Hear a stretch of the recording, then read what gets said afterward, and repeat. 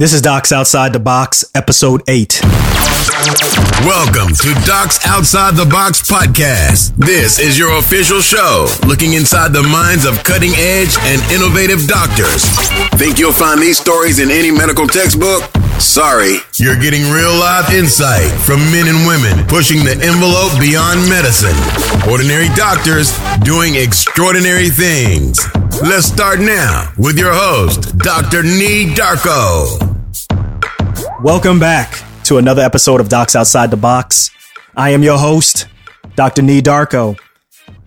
Right now, it's a pretty tumultuous time here in the United States, almost a powder keg type of situation comparable to the 1960s. Although I didn't grow up in the 60s, it seems as though tensions are very high right now.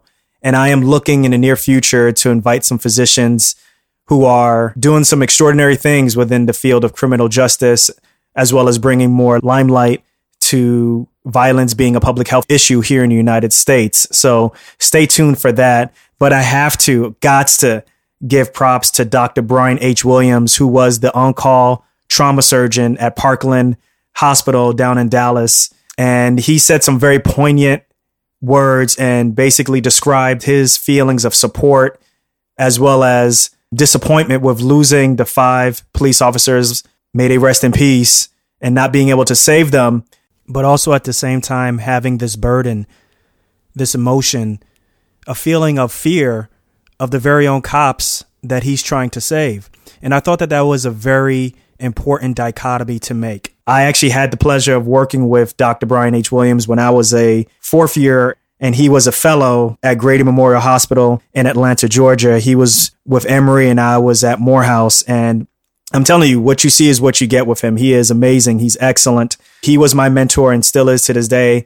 I still keep in contact with him, and he is everything that you see on TV. So I just wanted to applaud and acknowledge Dr. Brian H. Williams for his efforts in attempting to save the lives of the 5 police officers, as well as the many others who were injured in that terrible event that happened in Dallas.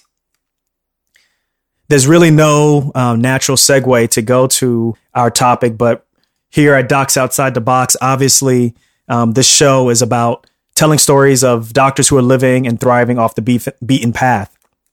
So I have featured physicians who are still relying on their clinical duties, still relying on what they get from their clinical work for income. And then also at the same time, on the other spectrum, I've also featured some physicians who are completely financially independent. So I'm thinking on a future show also that I may have to bring on a guest who can discuss negotiating contracts, as well as maximizing our worth in private practice, as well as even an employed physician. If you all are interested in something like that, make sure you hit me off on Twitter at DocsOTB or hit me on my email address at docsotb@gmail.com. Let me know your thoughts about that. But bringing it back to my original point, if you are reliant on your clinical work, and what I mean by that, if you're not financially independent, do you still need disability? Do you still need life insurance? And what does each one mean? So I think that this is something that we all as physicians have been hit up on basically in some form of way during our training as residents and obviously as attendings. And ultimately, I want to know, do most of you even know half of what you're buying? I know when they were pimping that stuff to me, I kind of understood the concept of disability and understood obviously the concept of life insurance, specifically term life insurance. But there were some other esoteric products that I did not understand, like cash value life insurance. So on this show, we're going to tackle everything related to disability and life insurance. I've invited Jamie Fleischner, who is the president of Set for Life Insurance, and she's been helping physicians and other clients purchase life and disability insurance for over 20 years. She also is an independent broker. She's very clear about letting us know that she is an independent insurance broker as opposed to an insurance agent. And in this show, I want you all to learn what's the difference between an insurance broker and insurance agent. Does it even matter? Does everybody need life and or disability insurance? And how do we as physicians, how do we purchase life and disability insurance without feeling like we're getting ripped off? And then we're also going to cover riders. You know, anybody who's bought life or disability insurance knows that the contract is full of all of this rider language. What does that mean? What are the most important riders we should have in our contracts? Jamie's going to help us discover those things. And have you guys ever heard of the pink price tag? So on average, women pay a lot more than males for disability. On this show, you're going to find out why. And also, more importantly, though, you're not only going to find out why, you're going to find out, and this is for the women listeners, how you can get around that markup. And then also, last but not least, we're going to get a chance to do some scenarios. For example, find out how much insurance a 32-year-old female fresh out of residency should be getting. So without further ado, let's get on with the interview. We are back with another episode of Docs Outside the Box. We have Jamie Fleischner, who is the president of Set for Life Insurance. And before we get into the nitty gritty of this interview, Jamie, I'd like to give you an opportunity to tell us a little bit about yourself. Thank you so much for having me on the show. So a little bit about myself. I grew up in the insurance business, so it was kind of in my blood. I always knew I wanted to go into business, but wasn't really sure what that really meant. I graduated from Washington University in St. Louis with a degree in business. And while I was there, I did an internship in insurance just to test the market because I'd heard all about insurance from growing up. And I found that I really, really enjoyed the insurance business. When I was doing my college internship, I started working with a lot of doctors at the WashU Medical School and also realized I really liked that marketplace. A lot of my friends were going into medicine and it just felt like a natural fit. I determined I didn't want to stay in St. Louis, so I came back to my native Denver, Colorado, and started working for a company for about 3 or 4 years just to get some good training. After a couple of years, I decided I wanted to go out on my own. This allowed me to be independent as opposed to working for one company, selling one product or having to feel like I had to sell their particular product. I really, truly wanted to be independent for my clients. So I went out on my own. I started my own practice. I originally started working primarily with physicians here in Denver at the medical school, doing seminars, getting to know them. And throughout the years, as my clients moved around the country, I started to get licensed in all other states. And now I'm 23 years in the business. I'm licensed in all 50 states, and we work with clients all over the country. Our focus has always been disability insurance and life insurance, and primarily working in the physician marketplace. Ooh, okay. Now, I caught on to what you said about being independent. And as you know, Docs Outside the Box, part of the stories that we like to tell, or I'd like to tell on this show, is physicians doing what they want, living outside the box, doing things outside of traditional medicine, but also at the same time being financially independent. So can you tell us what makes you different than other insurance agents, particularly this point or the part where you describe being independent? Well, there's really two different avenues to go when you're doing insurance. One is you're an agent. And if you're an agent of a company, you are actually employed by that company. And so you have an obligation to show that company's product first and foremost, and you're discouraged from showing other products. So I equate this to you walk into a Lexus dealership, they're going to tell you all the great things about Lexus. They're not going to tell you the virtues of their competitors because they have an obligation to only sell Lexus. As an independent broker, I don't have any obligation for any of these companies. I don't work for any of the companies, and I don't have any financial incentives or otherwise to sell their products. So as a result, I really truly work on behalf of my clients to find out what's in their best interest. And then I get the companies to work hard to try to convince me why are they a better policy? Are they going to have better underwriting? And have them explain the different products. So my perspective is coming in by representing the client and shopping on their behalf, as opposed to working from the company top down and telling everybody one size fits all, this is why our product is great. And there is a true distinction. I would say a significant amount of people in the insurance business are actually agents of a company. So they actually have an obligation or an incentive to only show their own company's product.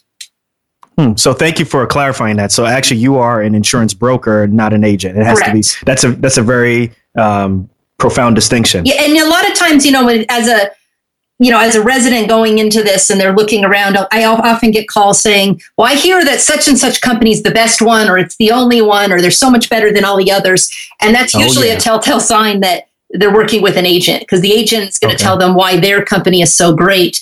And really, again, there really isn't one company that's significantly better than any others, and the policies themselves are not significantly better than others. So that's one of the flags that that you're working with somebody who may not have your best interest at heart. They have their company's best interest at heart. So in terms of insurance, should physicians or even people who need to buy insurance, should we be looking at it more like a commodity, as opposed to, insurance A is better than insurance B, since based on what you're saying, they're all pretty similar? I think so. I think the advantage of working with an independent broker like myself is I can meet with the client or talk to the client and find out what's most important to them. So for example, I just got off the phone before this and I worked with a married couple, both physicians, and the product that I recommended for him was totally different than the product that I recommended for her. One's male, one's female. They were different medical specialties. So their situation, even though they're both physicians, what was in their best interest was not necessarily the exact same product. So it really is beneficial to work with somebody who knows all the nuances and differences in the policies and can truly find the most suitable product at the best premium for the client. All right. So let's get down to the nitty gritty then. We've played enough small talk, pillow talk.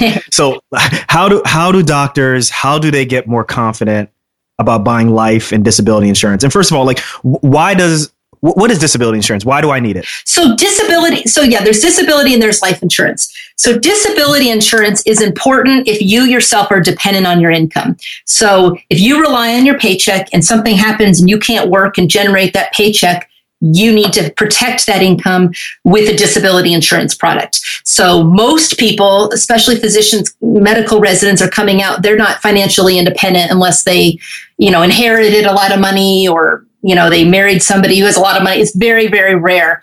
Most people are totally dependent on their income. So if you're dependent on your income, you need to protect that income. Life insurance, however, is different. Life insurance is important if somebody else is dependent on your income. So if you're single, most likely you don't really need to have life insurance. If you have children and they're dependent on you, or spouse or mortgage, etc., then you probably do need life insurance. So again, most people are dependent on their own income. Life insurance is when you have beneficiaries or others that are reliant on your income. When should you be, as a physician, be thinking about getting disability or even life insurance? Well, the earlier the better, especially for disability insurance. So disability insurance can be one of the most difficult types of insurance to purchase. And the reason being is the insurance companies only have one chance to ask you all your medical history and see if and determine if you're a good risk. Because once you have your policy, you can increase it in the future without any medical questions. So the younger you are, the less expensive it's going to be. And typically, the healthier you are. Most people don't get more healthy over time. Usually their health deteriorates over time. So the younger you are, the better for the disability insurance. Life insurance, again, you can get it when you're young and you're healthy. But again, if you don't have any dependents and don't foresee any dependents for quite some time, when you're in medical school and money is tight, that may not be as big of a priority. So then how are physicians able to feel confident that they are buying the right products? Obviously, you can't, or you don't service all physicians, but what's step number one that doctors need to do to get the right insurance product for themselves? Well, I think one of the most important things to do for a physician is make sure you're working with somebody that is experienced in this area, because as simple as I make it sound, it's actually very complicated. And so if you're working with somebody who's not experienced in this area, or you go to your auto, the person who sells you your auto insurance, they are probably not well versed in disability insurance. And especially for physicians, you need very specific type of insurance. And we can get into that in a little bit. So the first thing is work with somebody that has your best interests at heart, that can shop it around for you, that's experienced in the area, and can answer your questions. And if you're working with somebody that has that capability, that's the first thing. Now, these people are all going to be inundated with people trying to sell them from the moment they start medical school all the way throughout their career. People are constantly trying to work with them. So the important thing is to find somebody that you feel confident with, that you can work with for a long period of time. You get your policy, and you can take that policy with you throughout your career. So you don't have to continue making these decisions. So then, okay, so step number one is finding someone who obviously you would say is a broker? Yes, who's an independent broker specializing in disability insurance. Okay, now, what do you think about financial advisors who also sell insurance? I'm not trying to cast aspersions on financial advisors or financial planners who do that, but do you recommend that type of? Not necessarily. And again, that's a whole other issue. So if somebody is truly a financial advisor, they don't sell products typically. So they might advise you need to go find this or that. There are a lot of insurance people who pose as financial planners.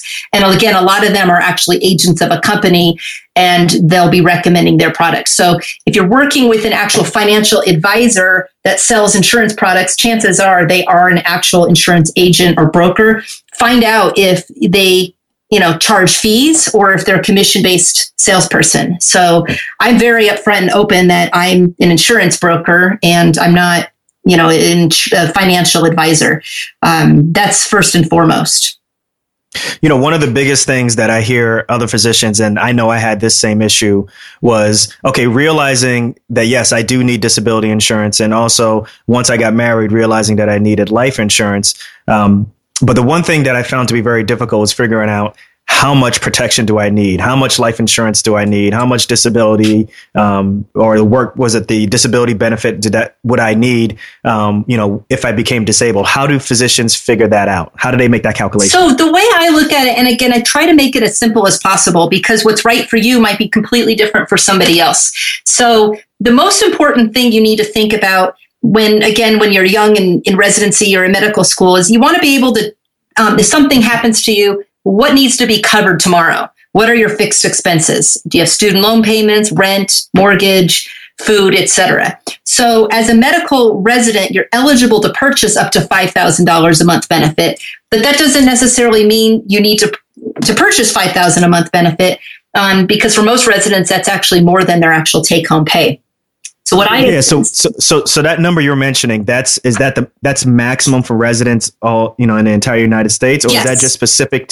Yes. Is that based off of how much they're making? Because some residents make more, some residents make less, depending on what part of the region. It's just across the board. So again, the couple I worked with this morning, one was a pediatrician and one was a neurosurgeon, and so in their case, they determined how much they needed to have. The most important thing they are doing is just getting the policy to cover their current needs. And then when they're done, with their training, they'll increase it according to their new incomes. But yes, on the flip side, the minimum size policy during residency is $1,000 per month.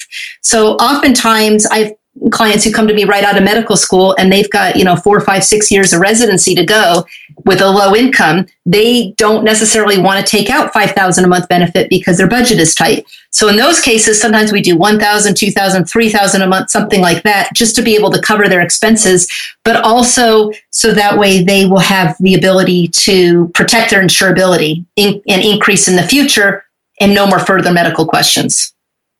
Okay. How about life insurance? So the amount of life insurance, so that's different. So the amount of life insurance, now there's rule of thumb, usually you need 10 to 12 times your income to be able to replace your income. But again, with life insurance, one of the things you want to look at is if something happens to you, what is the deficit? How much do you want to provide for your family? So again, it depends on how much debt does the family have, how many dependents are there, et cetera. So in an approximation for every $1 million of life insurance, it generates about $4,000 per month of income. So if you're looking at it and saying, okay, if something happens to my spouse, so we need to have about $8,000 a month coming from them, we need about $2 million of life insurance. That's the other way of looking at it. Okay. All right. Now I understand. Okay. Now, once you graduate from residency and you're making an attending salary, what's the best way to do that calculation, specifically for disability insurance? So once you're done with residency, then the equation totally changes. So during residency, regardless of income, regardless of group benefits, you can get $5,000 a month benefit or up to $5,000. After residency, there's two things. Number one, as a first-year physician, you can automatically get $6,500 a month benefits. So if you're doing locum work or you haven't landed a job yet or you're not quite sure, you can automatically get $6,500 a month benefit that first year, or you're starting your own practice. Or what you can do is you can base your new benefits off your new income. So if you have a contract saying, I'm going to be making $250,000, I have a group policy that's going to provide 60%, we can calculate eligibility based on income and other disability insurance benefits in force, and that will determine the amount of eligibility. Okay. So one thing you mentioned in that explanation is group policy. Why do I need to buy my own policy? Why can't I just rely on the hospital's policy or my practice's policy? I'm talking about a group disability. That's a really good question, and people ask that all the time. So there's a couple of reasons to supplement a group policy. The first one is if the employer is paying the premiums for a group policy, it's taxable to you. So even if it's going to cover, and there's usually a cap. So a group policy typically will say we'll cover 60% of your income up to a maximum of $10,000 a month. So with the cap, it's really more intended to cover more of the rank and file employees. So the larger your income becomes, the lower percentage of replacement that policy is going to cover. So as a result, you're able to take an individual policy, supplement on top of that to bridge that gap.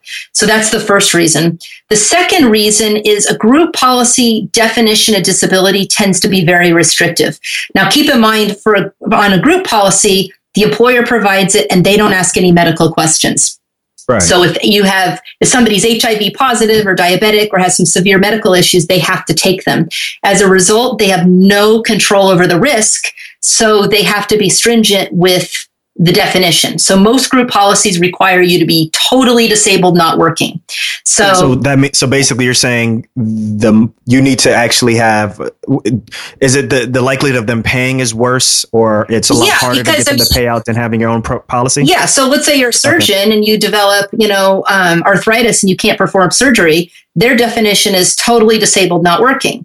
So if you're a surgeon and you can't perform surgery, you might be able to do clinical work or research or something else. So with an individual policy, you'd still be able to go work and receive your benefit. A group policy would say, wait, you're able to work, because we think you can do research, or you are doing research, we're not paying anything.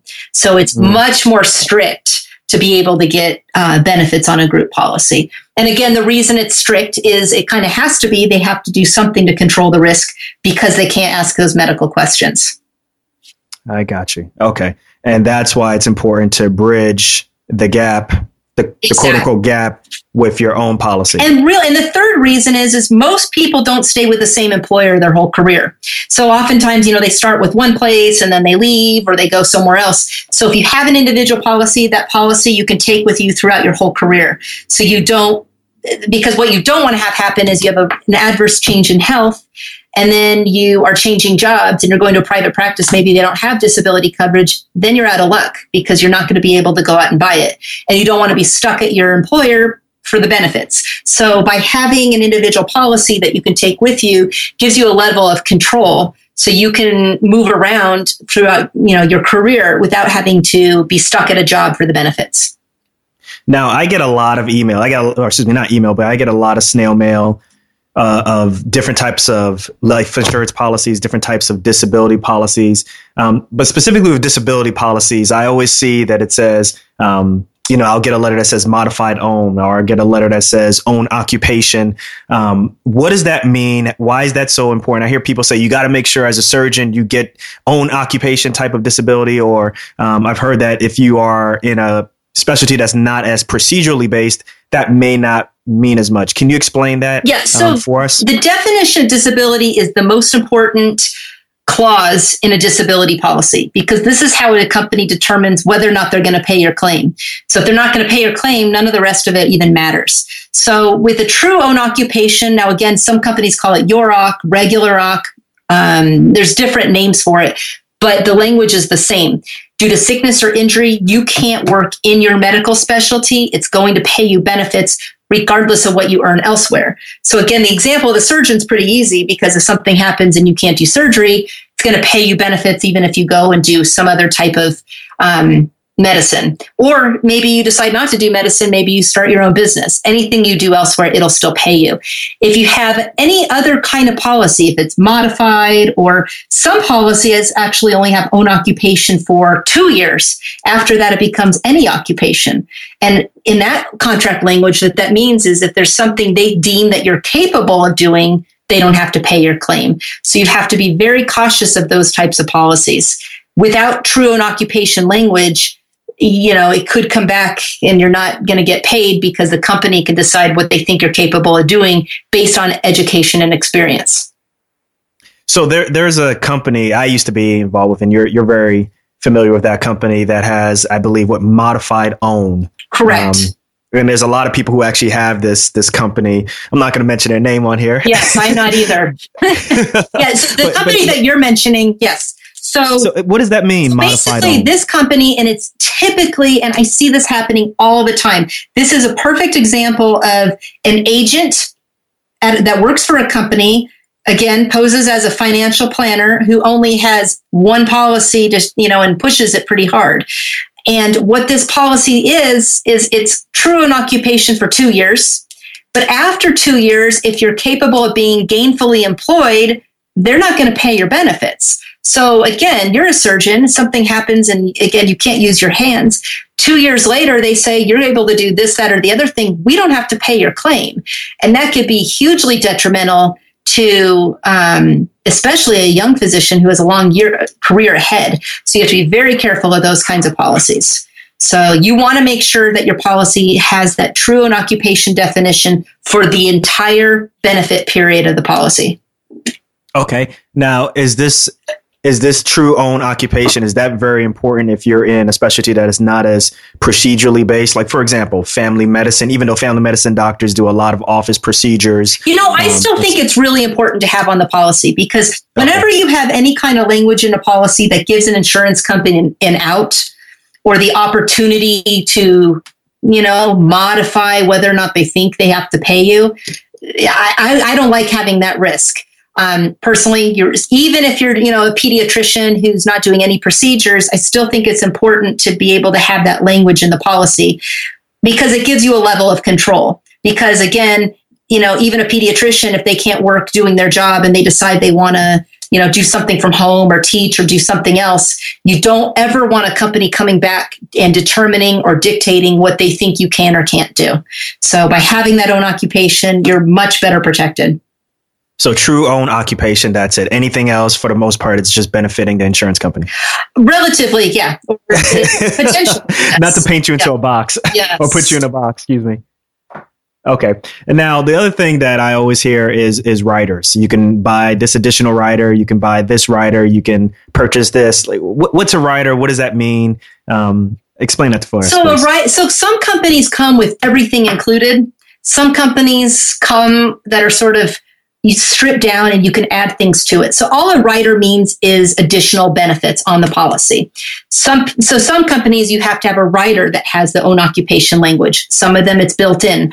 A couple of other riders or policy language that's really important to have in the policy. Number one, especially when you're a young physician, non-cancelable, guaranteed renewable. With that policy language in the policy, what that says is, as long as you pay your premiums, the company can never modify your contract or change your premium or make any changes to the policy. So they can't come back and say, oh, we're no longer going to cover Hep C, or we're going to have a rate increase. So it really keeps you, again, in control. So that's typically not a rider, but that's policy language. Some other riders that are usually go ahead. When you mentioned that, so if they don't see that on your contract, is there any other type of wording that this is? So without that, usually it's called guaranteed renewable. And with a guaranteed renewable contract, what that means is they can increase your premiums anytime in the future. So if they increase your premiums, they have to increase everybody's, but they still have that ability to do that. So if you're, 30 years old and you're buying your policy, what you don't want to have risked is the company coming back, 10, 15, 20 years later saying, oh, we're having a 50% increase in premium. And at that time you say, well, gosh, I've already had a back injury or this diagnosis. I can't go out and buy it elsewhere. So you don't want to risk that not having that language in the policy. So, but riders, a couple of riders that are really important. One is called residual. And what this does is instead of it being an all or nothing contract, meaning you're disabled or you're not, it only requires you to have a percentage loss of income. So in some cases, it's 15%, some cases it's 20%. If you have that much or more loss of income, that triggers a claim. So maybe you're still performing surgery, but you're only doing it 50% of the time because of a back injury. You can still file a claim and get that proportion of your benefit. And that's really important. We've had a lot of claims like that over the years. So that's an important rider. It's called a residual rider. Yeah. So, or partial disability. That's really important to have on the policy. Another rider that's really important, especially for young doctors, is the ability to increase the benefits in the future without answering any medical questions. Now, these riders have all different names and variations depending on the company, but what holds true is you want to be able to buy more of this or be able to buy more of this in the future, no medical questions asked. Because this insurance can be difficult to get in the first place, avoiding having to answer medical questions is a really nice thing in the future. And then really the last rider you can put on the policy is an inflation rider. It's usually called COLA. And those can vary the amount. There's 3%, 6%. Typically, I think 3% is adequate. It's fine. That only kicks in after you've been on claim for 1 year. That's usually the most expensive rider. I think it's important to have on the policy when you're younger and you have a larger potential benefit period. If you buy your policy when you're 45 or 50, you may be okay. It can be really expensive and you may be okay not having it. But when you're in your 20s and 30s, it's really important to have. Mm-hmm. Okay. So now we got all this information. We're ready to buy or we're looking to buy. What's the best place? Where are the best places to buy insurance? Do you recommend internet? Do you recommend going into your local broker and purchasing? Do you recommend going to your financial advisor? And then how do you compare companies so that they're all speaking the same language when you're comparing? So the best thing to do is, work with somebody who can provide you a side-by-side comparison. So that's what we do. A lot of people do find us online. I don't think there's anything wrong with going online if people are licensed all over the country, especially if this is their area of specialty. It's really important to be able to compare things apples to apples. Some companies only, they show a benefit, but it's less expensive now, but it goes up and they say, look how inexpensive it is. It's not really apples to apples. You want to look at fixed premiums comparatively. So I think the best way is either get a recommendation from a friend, somebody who's had a really good experience, somebody who already shopped it around for them, work with that person, or search around and find an independent brokerage that specializes in disability insurance that can provide those side-by-side comparisons. Okay. And one thing I did want to mention, and I'm looking, at the list of questions, something that's really important to know, and this is something that actually sets us apart, is women pay twice as much as men do for disability insurance. And we call it the pink price tag. Yeah, we call it the pink price tag. So now the reason they say it's based on claims. My research shows that women are on claim about 12% more than men, but they're charged twice as much as men. So one of the things that we've worked on over the last 20 years is putting together unisex discounted rates. So what that does is, now for men, it discounts their policies by 20%, but for women, it evens it out. So their premiums go down by 50%, and then they also have that 20% off. And so we're able to save women about 70% on their insurance, which makes a significant difference. And it's not just... Wait, how much? Oh, go ahead. How much? About 70%. Wow. It's really, really significant. And a lot of women are like, wait, I'm missing something. Why is this one so much less expensive? And it's just because it's a unisex rate. And so, and we have them set up pretty much at all hospitals around the country. And so that's something that sets us apart. So when somebody comes to us, we're able to offer them, especially the women, something that's significantly less expensive than, again, maybe they're working with their local agent who doesn't have as much experience or doesn't have discounts available. So that's something to look for. What does that mean? Because I hear, so what does unisex rate mean? And because for me, that would scare, if I was a female, I'd be scared. I'm like, well, shouldn't I be getting a female rate? Well, as a female, you don't, you're better off not getting female rates. So there's male rates, there's female rates, and then there's unisex rates. So the female rates are twice as much as the male rates. So a lot of men, for them, it's not as significant. But for women, saving 70%, and again, not just now, but throughout their career as they increase it, it's very, very significant. I've calculated it for some of these residents, the difference between a unisex policy and a regular policy. If you aggregate the amount you pay over the next 30 years, it could be $150,000, $200,000 savings. It's very, very significant. What's the catch? Well, the catch is, in order to set it up, you have to have 3 people at the same hospital buy a policy all at the same time. So other brokers can help somebody set it up, but then, you have to find 3 other people in your residency to be able to set it up to do the volume. Or, we've already set it up at all of these places. So with us, you don't have to go find those other people. So that's the thing. So they're able to set it up if they have, quote, volume discounts because you've already worked with a lot of people there. So that's the way they do it. But in terms of coverage, there are no catches. For example, like, I don't know, female, she gets pregnant, she claims disability. Would there be a difference in how a payout would be done? Not at all. She had a unisex rate versus a female rate? Not at all. No difference whatsoever. So it's the identical policy. It's just at such a significant discount. And there's other discounts available too. So we also have discounts, for example, through the AMA. So some of our companies, if you're an AMA member, you get 10% discount. We also have discounts with some other companies through residency programs, but some of them only count on the base policy that you get while you're a resident. And when you go to buy the policy after residency, those are not at the discounted rates. So it's important to make sure, are these permanent discounts or is it only on the base policy? So that's important. But that's something that I wanted to mention. That's an area that we really focus on and help a lot of people with because it makes a significant difference for them. Okay. So let's play a game of role play. You down? Okay, I'm down. All right, cool. All right, so let's do a scenario. 32-year-old female. She's coming right out of residency. She's going into OB. Okay. She has about $200,000 in debt. She has no dependents. My question to you is, does she need life insurance? She does not have any dependents. Is she married? She's not married. Not married. Probably not. Not at this time.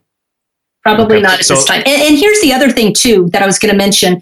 So with student debt, it typically does not go away if you become disabled. So if you become disabled, you are still responsible for paying those student loan payments.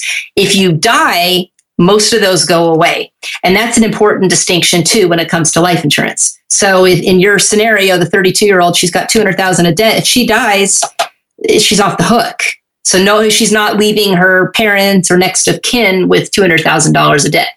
But if she were to become disabled, she's still responsible for those monthly payments. Okay, so then she definitely will need disability insurance. Yes, so I would say definitely disability, probably not life. Okay. How about a healthy, non-smoking 35-year-old male? He's, let's just say he's an OB attending also. How much would he expect, or how much should he be expecting to pay, let's say for a term life insurance plan? Let's say he's got 2 kids. He's looking for a $500,000 plan. And based on what you're saying before already, that's probably if he's got very young dependents, I would probably say he needs a 30-year term because you want the insurance to be enforced till the younger one is out of the nest, which is about age 25. And so it's getting longer and longer as as each generation passes by. Or maybe we need a longer term. So for say a 35-year-old male, $1 million a 30-year term usually costs in the neighborhood of $50 to $60 per month. That's it? Yes. And again, that's for somebody very healthy. Okay. So it's really not that significant. And then how about a disability plan? How much should he be expecting? Well, how much? Okay, so based off of those numbers I gave you, let's say, okay, so he wants $1 million plan or life insurance coverage. Let's say he's OB or let's say he's ED. Let's say he's making on average $250,000. Okay. What kind of disability would you recommend for him? What kind of benefits should he be looking to apply for? Well, the first thing I would look at is, does he have a group policy? Because that'll determine if how much he's eligible for. If he works in a private practice, let's say, does not have a group policy, let's say he wants $10,000 a month benefit. Let me see here. So if he wants, say, $10,000 a month benefit, he's probably looking at about $250 per month. And again, I'm just using a round figure, about $250 a month of premium. That's what he's going to be paying for the own occupation policy. Okay. All right. And in terms of coverage, that would be, what kind of benefit would that be giving him? So it'd be, say, $10,000 of true own occupation with all those riders we discussed, with the residual and the cost of living and the increase options, and the rates are fixed and guaranteed. So again, that's sort of a ballpark. Okay. All right. So we're now done with role playing. And the reason why I wanted to get through all of that stuff first is because I wanted to save time for something that I think confuses not only me, but confuses a lot of physicians. It gets pushed upon us a lot. Yes. It's something that's very expensive. And I know the audience is like, would you just ask the question? So what is the deal? What's up with cash value life insurance? Tell us about it. When is it necessary? Why is it so expensive? So there's basically two types of life insurance, and I kind of go against the grain of most insurance people. I am not a big fan of pushing whole life insurance for all different scenarios. It's very expensive, and there's a lot of hidden fees. So there's basically two types of life insurance. There's term life and there's permanent. A term life policy is kind of like rent. You lock in the rate for a fixed period of time. Typically 10, 15, 20, or 30 years. So like we discussed, you've got somebody who's got young children, a 30-year term is probably sufficient. And I would probably recommend 10 times income. So that person you talked about that was making, $250,000, I would probably do 2.5 million term life, 30-year on them. Their premiums are probably around $100 per month for that. A permanent policy, on the other hand, is a fixed premium, and it stays fixed for their entire life. So for $1 million term or permanent whole life policy for 35-year-olds, you're probably looking in the neighborhood of $10,000 per year. And that rate, and you're locked in, and it's fixed all the way throughout your career for your whole life. So it's not, okay, it'll be paid up when I retire. You could pay it up. So it's significantly more expensive. Now, the advantage of it is it accumulates money on a tax-free basis, and you could pull it out, down the road in the future when you retire. But I think there's a lot of downsides to it. I think you're locking yourself into a really expensive payment for a long period of time. It's not very flexible. I've seen clients who come to me after purchasing one years ago, and they're, they can't afford it anymore. They've had job change, life changes, and it can be pretty significant. The only time where I think it is necessary to have that is once somebody is completely maxed out, they're making a significant income. They've completely maxed out their retirement. Their debts are paid off, and they're saying, where can I park some more cash and I won't notice it if it's gone? Then perhaps in that case, they can commit to doing that. I think that makes sense. Most residents are not even close to that scenario. And then the other incidents where it makes sense to have a permanent policy. I'll give you an example. I had a client of mine who bought a term policy years ago with me, and he now has a child with severe special needs who's going to be dependent on him for life. And he himself is now uninsurable. He's got heart problems and other kinds of problems, so he cannot go out and buy insurance. In his scenario, we're changing his term policy to a permanent policy because he needs to set up a trust for when something happens for his special need child. So given extenuating circumstances, I think it can make sense. For most people, I typically don't recommend the cash value life insurance. And if you do have somebody who's really pushing on it, I would run. That's my opinion. Be very careful. Right. And there are a couple of companies, and they pose as financial planners. They do a whole great song and dance. And a lot of clients get really sucked into it, have a hard time saying no. But you have to realize that this is something that you're locking yourself into for your whole life, which is a really big deal.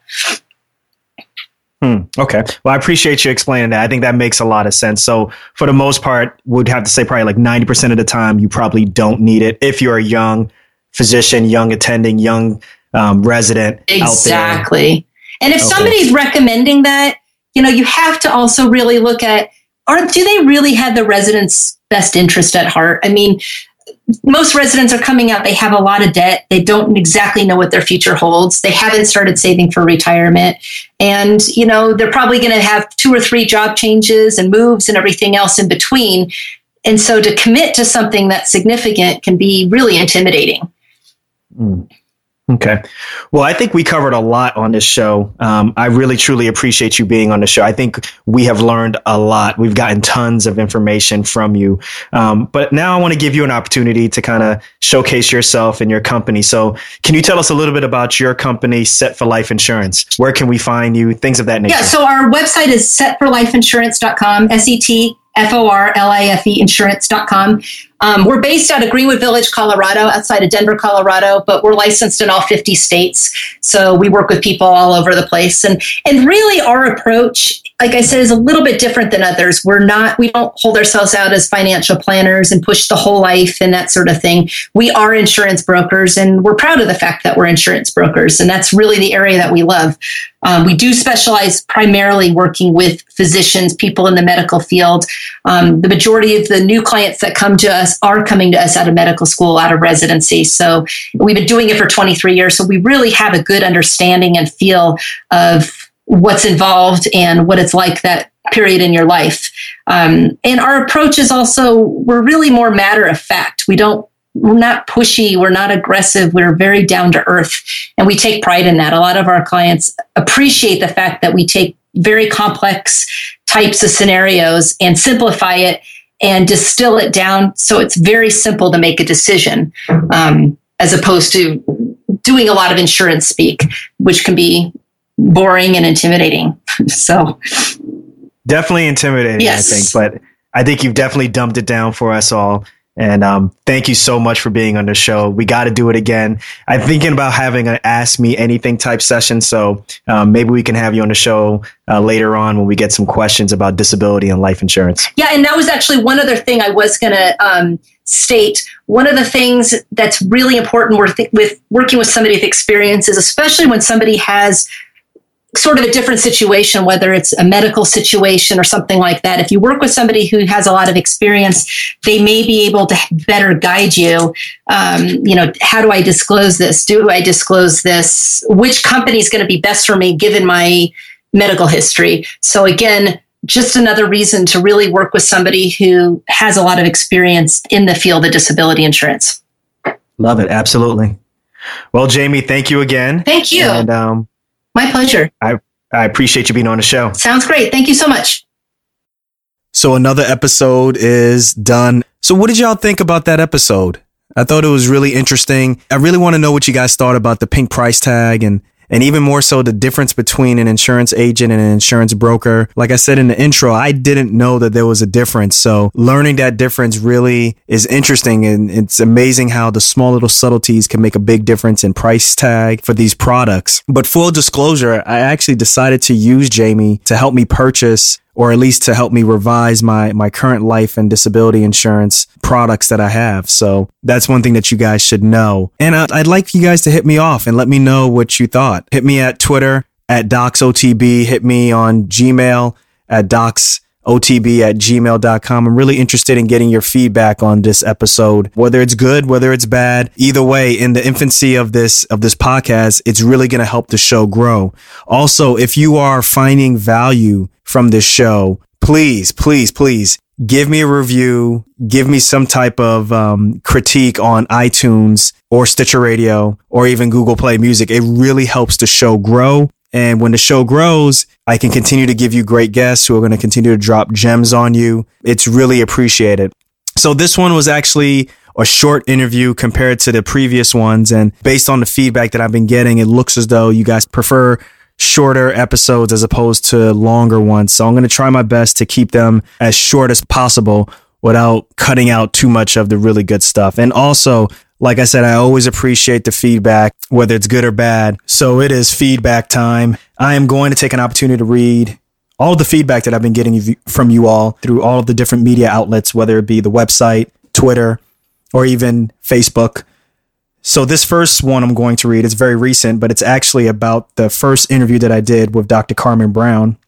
For those who haven't heard, Dr. Carmen Brown is a U.S. trained, U.S. born physician who practices OB, and she up and left the United States and went with her husband and her child to New Zealand, where she has this absolutely amazing lifestyle that I think a lot of people really liked. It resonated with a lot of people. So Lydia Searcy left this review on the website, and she says, "Thank you for this interview, Drs. Darko and Brown.